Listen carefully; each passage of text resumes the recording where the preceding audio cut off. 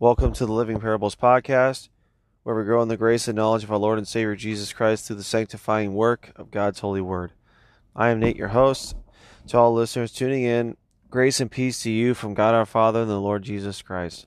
I appreciate all of you, and now let us begin. Well, I'd like to welcome you back to a brand new week, brand new episode. I pray that it is treating you well so far, and as we come to this time, this is going to be a special episode in a way because this was actually a study that was taken from a Sunday school class, and I really enjoyed it tremendously. Psalm 73 is full of rich truth for our lives. It gives us a look at some practical things that we go through still today. Remember, there's nothing new under the sun. So, if you look at the top of your Bibles on Psalm 73, it says a psalm from Asaph. And you're probably wondering what that word means. In reality, it's not actually a word, it's a name. So Asaph was a Levite that King David assigned as a worship leader in the tabernacle choir. He was a skilled singer and poet, and he's also mentioned in Chronicles about being a seer or prophet. So that's just a little bit of a background as to who he is. And now we're going to turn to Psalm 73. And we're really going to dig in and see what the Lord has in store for us today. Now, before we begin,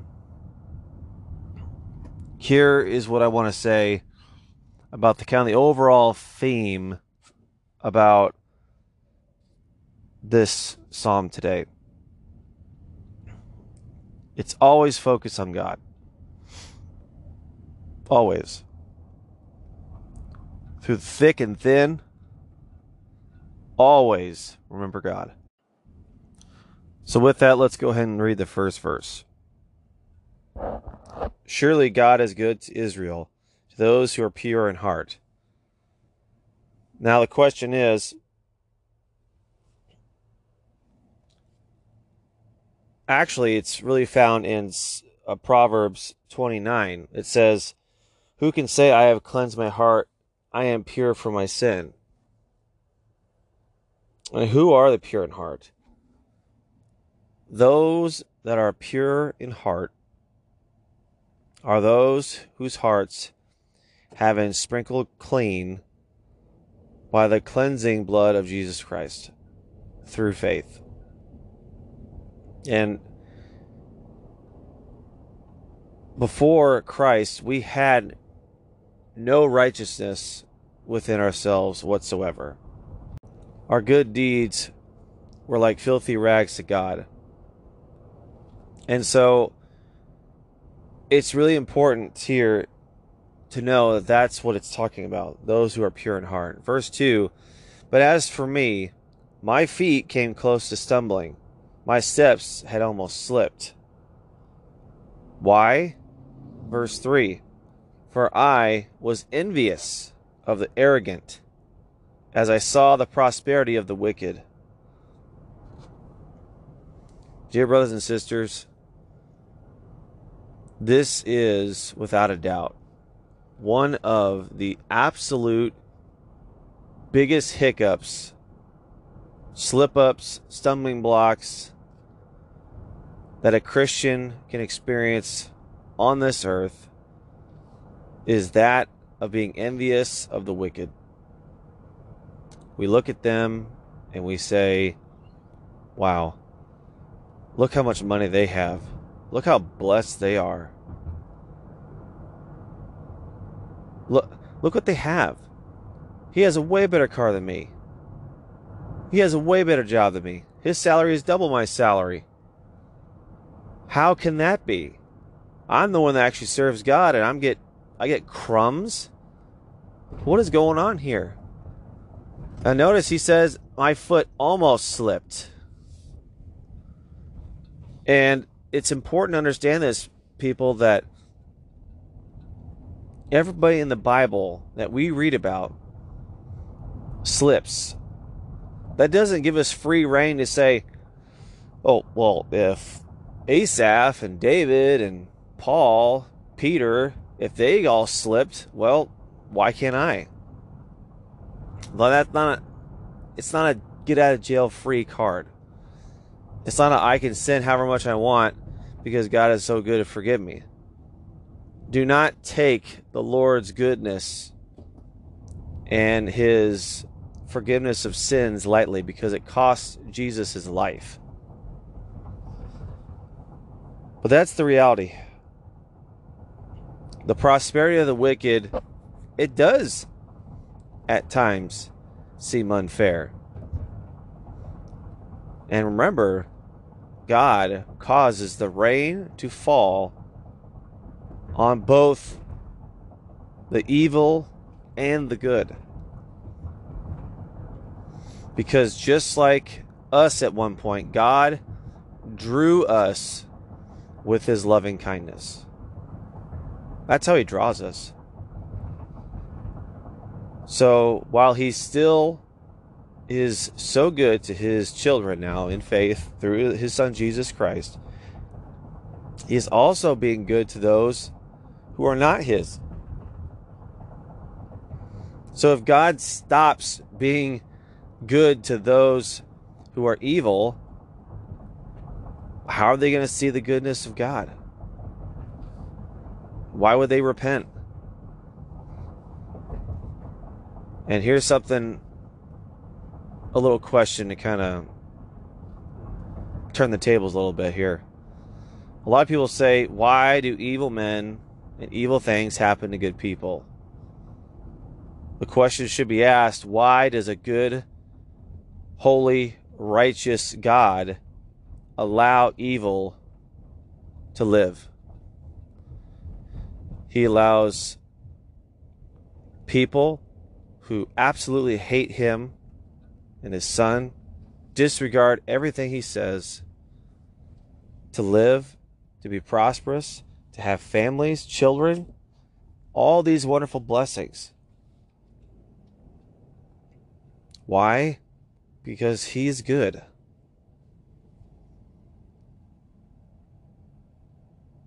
And he is a loving God. He's drawing them with his wonderful kindness, because that's the kind of God that we serve.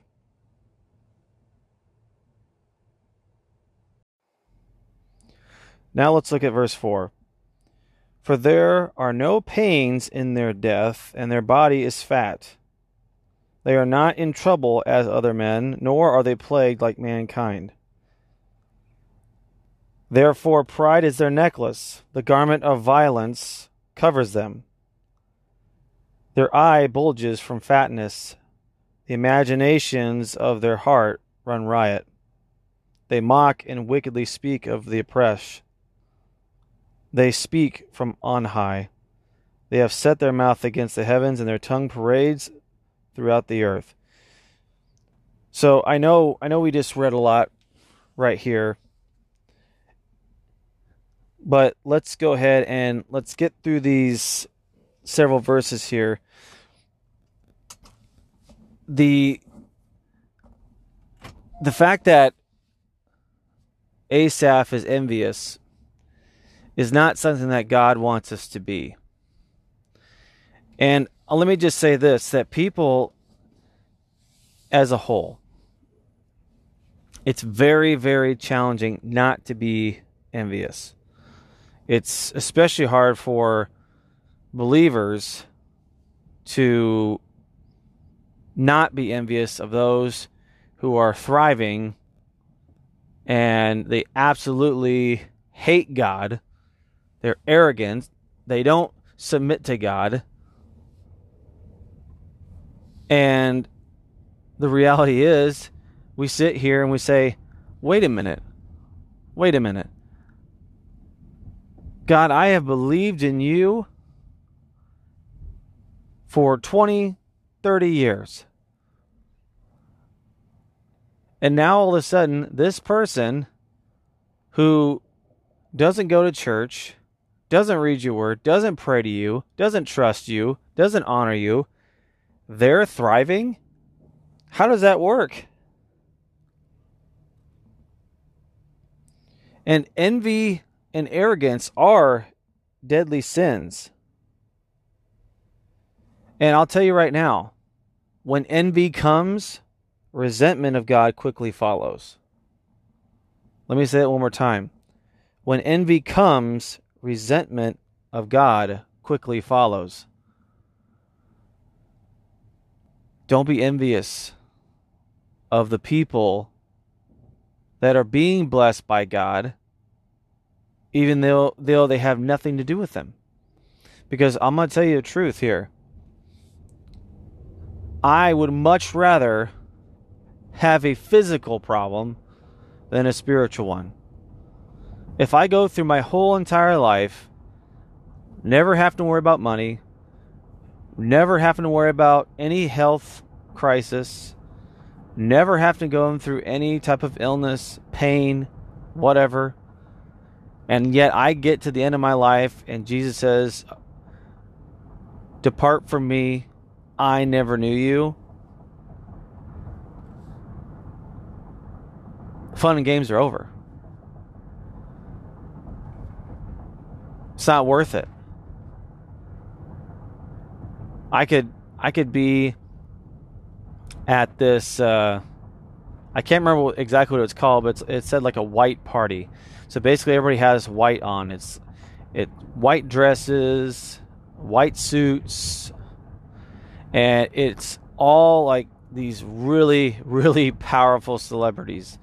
Singers, athletes, movie stars. I mean, anybody and everybody was there. Everybody was like smoking cigars, had drinks in their hand. And so the truth is, people look at that and said, "Man, I wish I could be there. I wish I could be there." But in reality, it is a gathering of the unholy. And we're envious of that. Rather, we should be thrilled to be gathering with the saints. Because the church is a place where the broken and the sick come and get healed. And not the physical church building, but it's the object of whose faith we are in, and that is God. God heals. God restores. Now, is God going to take me from a person who is sick, ailing, and poor and turn me into a healthy and wealthy individual? The odds are probably not. Because when you exalt yourself in those areas, guess what's going to happen? You're going to forget God. That's why in your life, when you pray for certain things, and you know, a lot of times we pray with wrong motives. We ask God for this, we ask Him for that, but it's all physical things. Yet we don't pray for spiritual things. That's why our prayers need to change and be sanctified as well, the more we mature spiritually. But what we do is we pray for those physical things, and that's the end-all, be-all of our prayer lives. But the reality is, God is such a good Father. He knows what is going to take you away from Him, and He's going to say to you, "No, son, no, daughter, this is going to take you away from me." But we don't see the end game. We don't see the end of the race. God does. Nate, if you get this, this is going to mess up 10 years of your life. Please stop asking me. And we ask and we ask and we ask. And you know what? Sometimes God says, okay, all right. But Nate, this is what's going to happen. I don't care. I want it. Okay.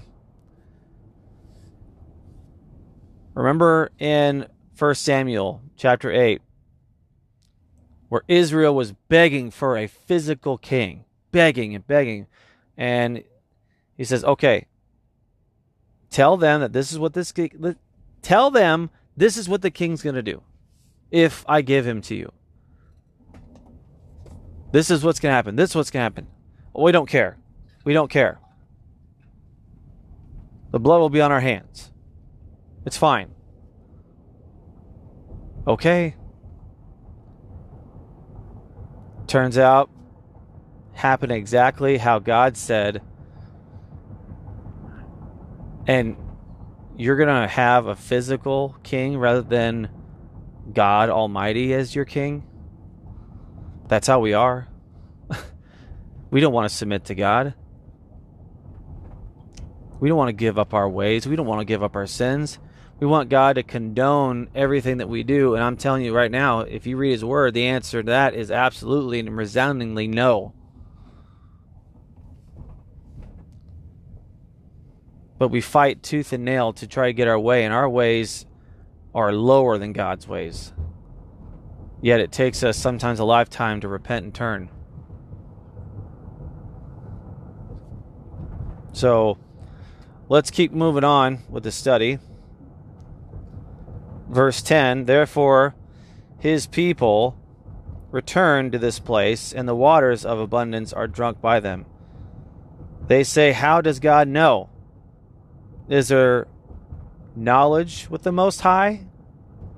Wow, what an arrogant question that is. Behold, these are the wicked. Surely in vain I have kept my heart pure and washed my hands in innocence. For I have been stricken all day long and chastened every morning. Now, with that, let me just say this.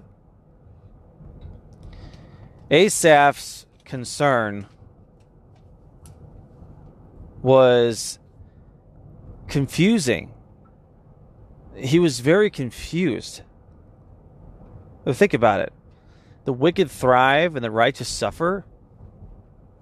The wicked are prideful. They have enough to eat.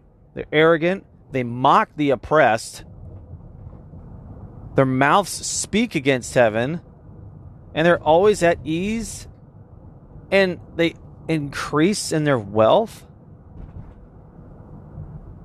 So all these things are sometimes based on emotion. Asaph's emotional. Is that a problem? Sometimes. But right now, he's trying to figure it out. I don't get it. But I want you to listen to verse 16. When I pondered to understand this, it was troublesome in my sight. He couldn't wrap around his head. I don't get this. This is not right. It's not right.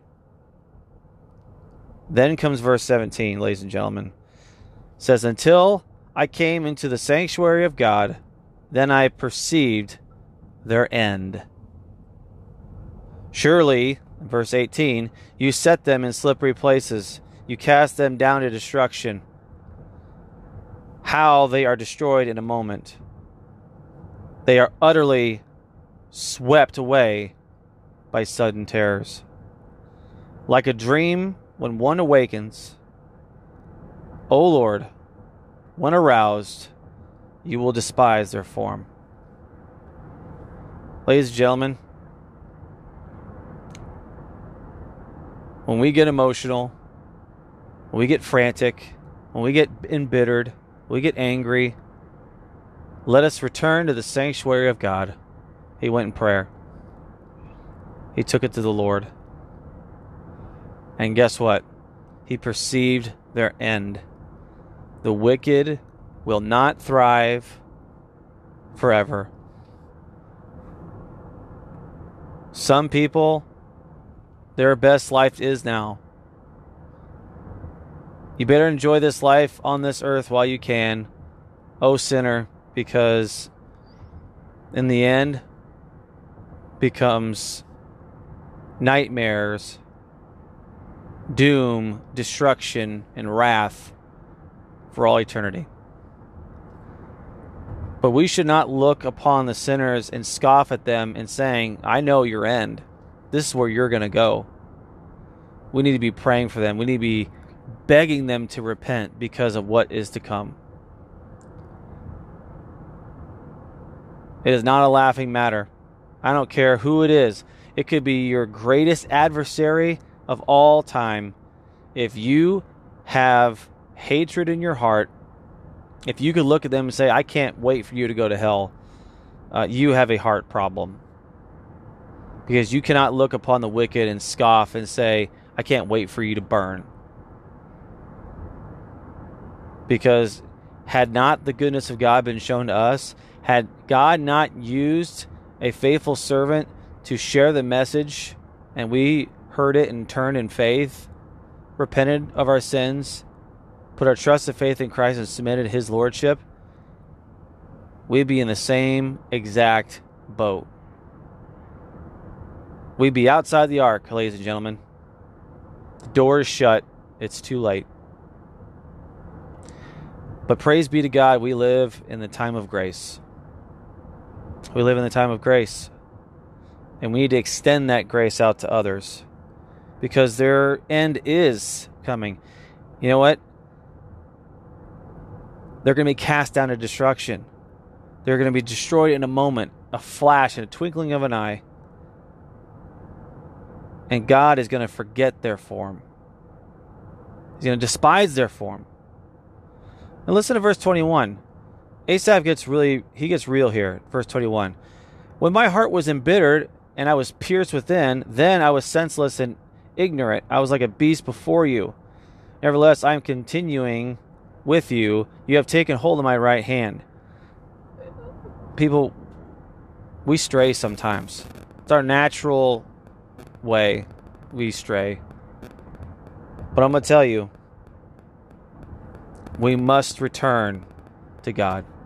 Why? Verse 24, with your counsel you guide me, and afterward receive me to glory. We talked about this last week, but in Psalm 119 it says, teach me, teach me, teach me, teach me, teach me. We need to be taught. And only humble people are taught by God. And listen. We need to get God's counsel. Have Him guide us. And how does that happen? Through His Word. Verse 25. Whom have I in heaven but you? I mean, wow. Whom have I in heaven but you? That's it.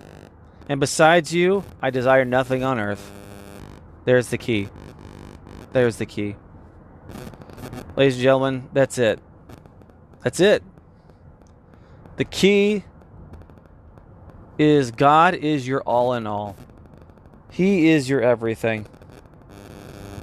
And in this, we see the heart of Asaph being turned and repenting back to where he knows what's right.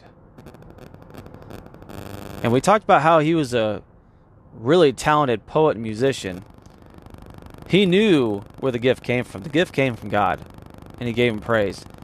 Did he slip up? He's close to it. He was really close to it. Now listen to verse 26. And how is this us? It's us completely. My flesh and my heart may fail, but God is the strength of my heart and my portion forever. Is He the strength of your heart? Is He the strength of my heart?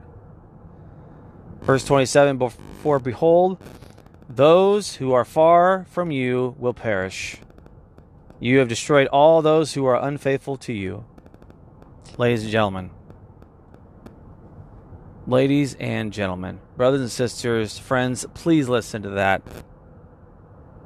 Those who are far from you will perish. You got to get right with God. You got to get right with God. Get as intimately close to Him as possible. You have destroyed all those who are unfaithful to you. So, the people that walk around with pride as their necklace, they mock the oppressed, they basically spit in the face of God with their horrible words, their attitudes towards Him. Destruction is theirs. And finally in verse 28, but as for me, the nearness of God is my good. I have made the Lord God my refuge, that I may tell all of your works. We see in these 28 verses a story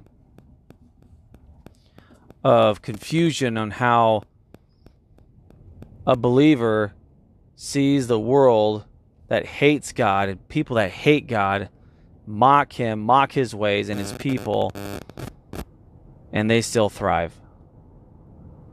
But you see that bitterness turn to repentance, because the heart of God does not desire those things.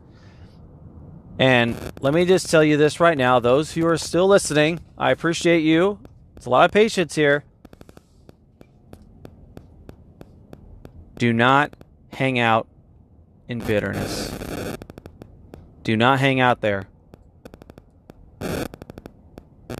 God must be our portion. He must be our everything. And I'm going to quote this one last time, because it's so true and so powerful. Whom have I in heaven but you? And besides you, I desire nothing on earth. Let that be our hearts and our desires today. So when you see the world thriving, you see things maybe not going your way, how you think, don't hang out in bitterness, but rather take it to God. Repent of that and bitterness. Trust in Him, because He is your everything. And what is waiting for us? Glorification in heaven, and being in the presence of the one who saved us. So with that being said, I pray that the Lord blesses and keeps you and gives you peace. And remember, everything is in Christ, with Christ, and for Christ. Until next time, God bless you all.